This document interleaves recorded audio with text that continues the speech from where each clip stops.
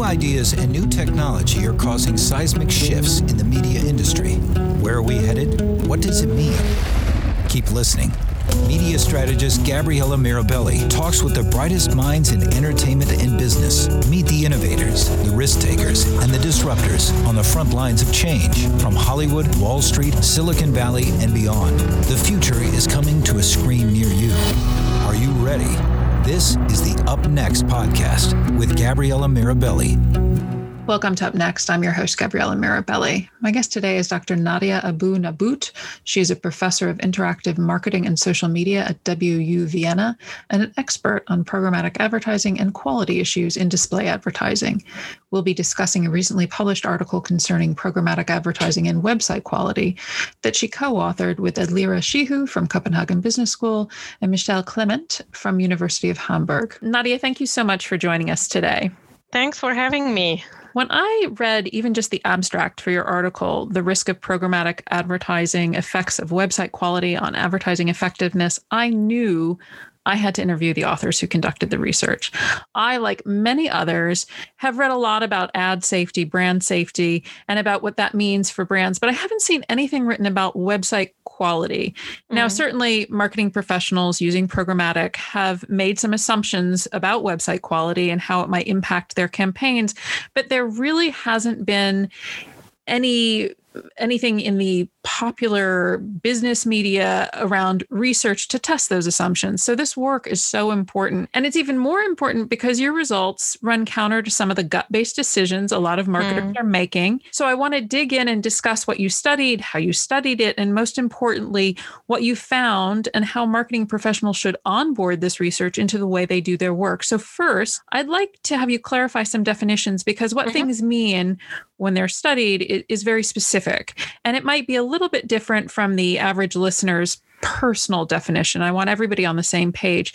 So to start, what is a premium website and what is a non-premium website? So that's extremely hard to define. And it's actually something we were thinking about doing another project on. But what we did is, so we have two studies in the paper. And in the first study, we took the definition of the platform, the video sharing platform that we did the study with. And in the second experiment, we let advertisers rate our websites that we had, whether they're premium or not.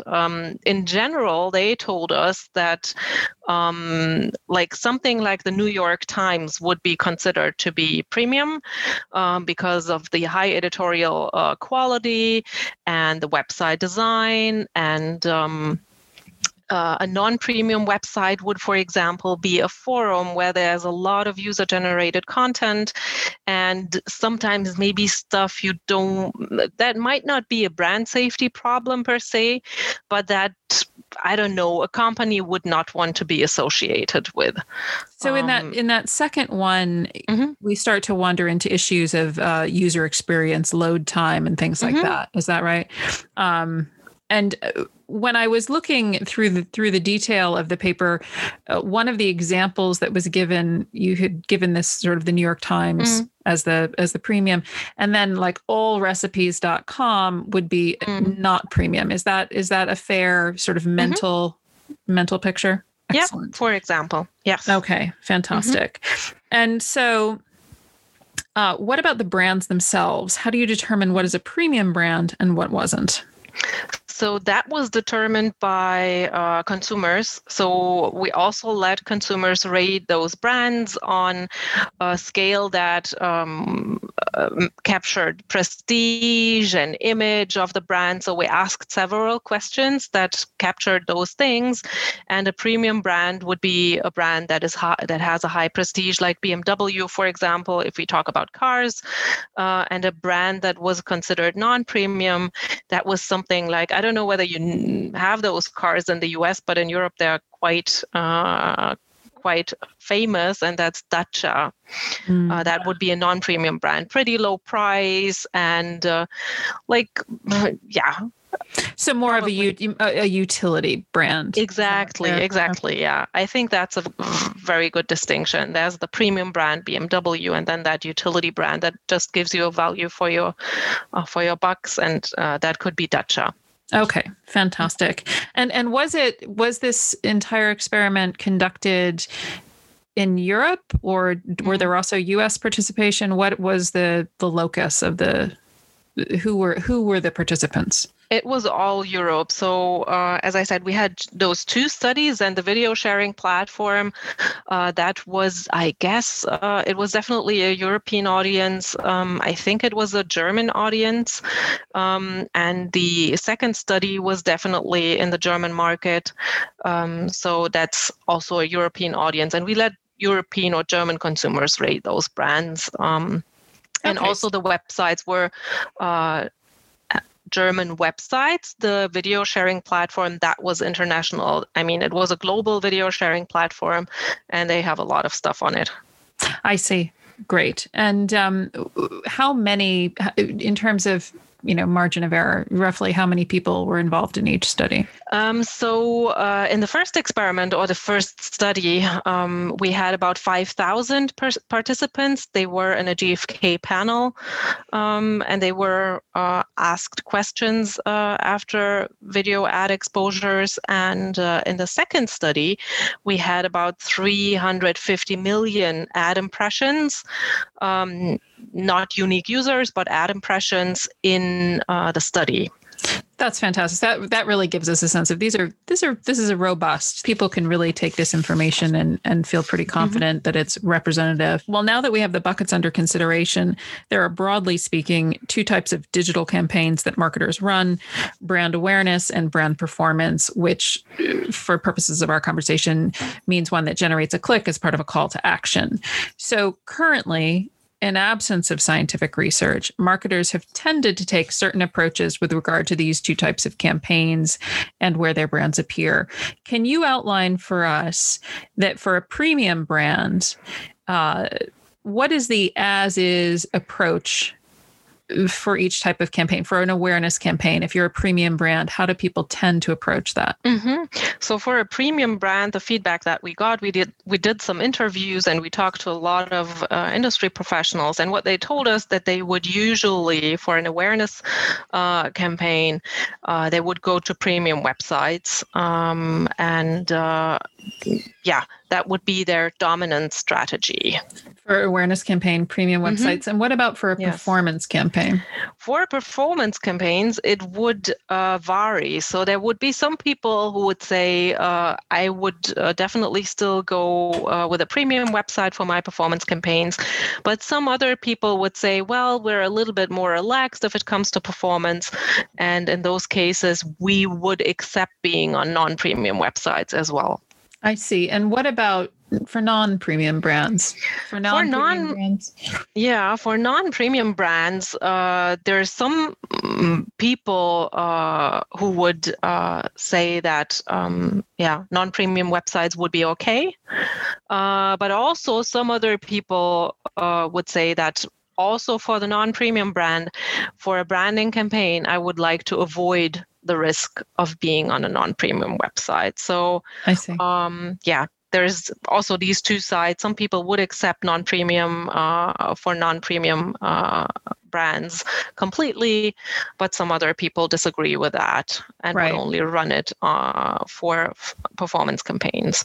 But they would, as far as performance campaigns, they were pretty universally okay with a non-premium brand. Typically, yes. Some premium brands would say no, but usually for performance campaigns, that's what we heard, is that usually they're okay with non-premium website advertising. Excellent. So now we understand our definitions and our as-is behavior. So you set out to test brand recall, attitudes, and clicks through these two studies. And the first study, which let's talk about the one that used video advertising pre-roll, and that studied the impact of site quality on branding campaigns, right? On the awareness. Yes, exactly. The video sharing platform, we studied the branding impact. We have recall, we have ad and brand liking in there. So that's typically branding campaign goals that we have there. Right. And what were your hypotheses going in to the study? So we thought that for recall, for attitudes, we would definitely see a positive impact of premium website advertising. That was our hypothesis. Okay. And what about non-premium sites and the influence on brand recall? Did you feel that would likewise be a negative, and that negative would be greater for premium brands? Yes, exactly. We thought definitely that the negative effect of non-premium advertising would be bigger if you were a premium brand. That was what we expected. And this was for all things, for ad recall and liking. It was across the board, right? Because all of the things. Yes. So what, after running this experiment, what did you find? So after running the experiment, we saw, so what is maybe important here is that there is some self-selection bias going on in that study, and we tried to correct for that using a specific method. And what we found for recall was that there is actually no difference whether you advertise on premium or non-premium websites, and the effect was the same whether we're talking about a premium or a non-premium brand. So recall was not affected at all, which is kind of good news if you just want people to remember your brand. Obviously, whether you're a premium or a non-premium brand, you could go for non-premium website advertising. Right. But then what are they recall? So they recall the name, but then usually we're going to link it. So what about the feelings around the brand? Yes. And then there's the caveat that when you're a premium brand, ad liking and brand liking, so the attitudes towards the brand, they will decrease if you do advertise on a non-premium website. That doesn't happen if you're a non-premium brand, but we see that effect if you are a premium brand. So the non-premium, that is a definite decrease. Excellent. And it doesn't, it's a significant decrease. I mean, what do you have a percent difference between the two? Like how it would work for premium versus non-premium, the differential between them? So in terms of ad liking decreases for a premium brand from on a Likert scale, I think that is, it's from 3.7 to 3.3, and that is a significant difference. And actually for the non-premium brand, ad liking stays exactly the same whether you're on a premium website or a non-premium website. It doesn't change. It's a little bit different for brand liking, but the effects are pretty similar. Like there are decreases from 3.7 to 3.4 if you're a premium brand, and for the non-premium brand it stays around 3.4 and 3.3. Wow, that's really interesting there. So if you're working in marketing and you are working with a premium brand, it's important if for your brand cachet to maintain things to probably push onto premium websites and to not. So that's interesting. And if you're a non-premium, if you're a utility brand, don't worry about it. And that's really useful. And also, as a digital publisher, if you're selling ads, I guess you were talking about programmatic, but even if you're selling non-programmatically, this is useful information to know because you can use it in your pitch. So I really think that it's fascinating. And so let's move on to your second study. And for this study, you looked at banner ads and click-through rates. Is that correct? True. Exactly. It was the data was from an ad exchange in Europe, and we had 14 brands in the sample, and the websites we had 41 premium websites and 43 non-premium websites, and it was real campaign data. Oh, so that's fantastic. So you were watching real campaigns that were playing out. You weren't manufacturing made-up campaigns. So these exactly. On the one hand, it's fantastic. On the other hand, it gets tricky if you have real campaign data. That's true because then biases. You have and you have better creative. What the agencies are selling is they do it better. So that aside. what were your hypotheses going in for this with regard to ad clicks? So we also thought that advertising on non-premium websites would affect clicks negatively, and that effect the negative effect would be stronger for premium brands as well. That was our hypothesis. It's probably counter to what you would expect if you think about what practitioners do based on gut feeling. But theory would suggest that there might be a negative effect still.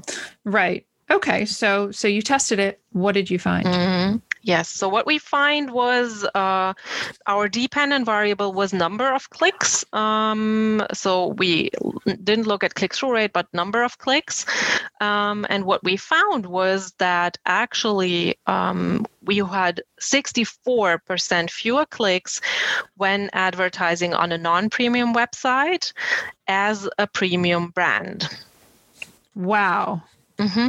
That's so 64%. Yeah. So even if you're saying, well, I just care about the clicks, it doesn't really matter.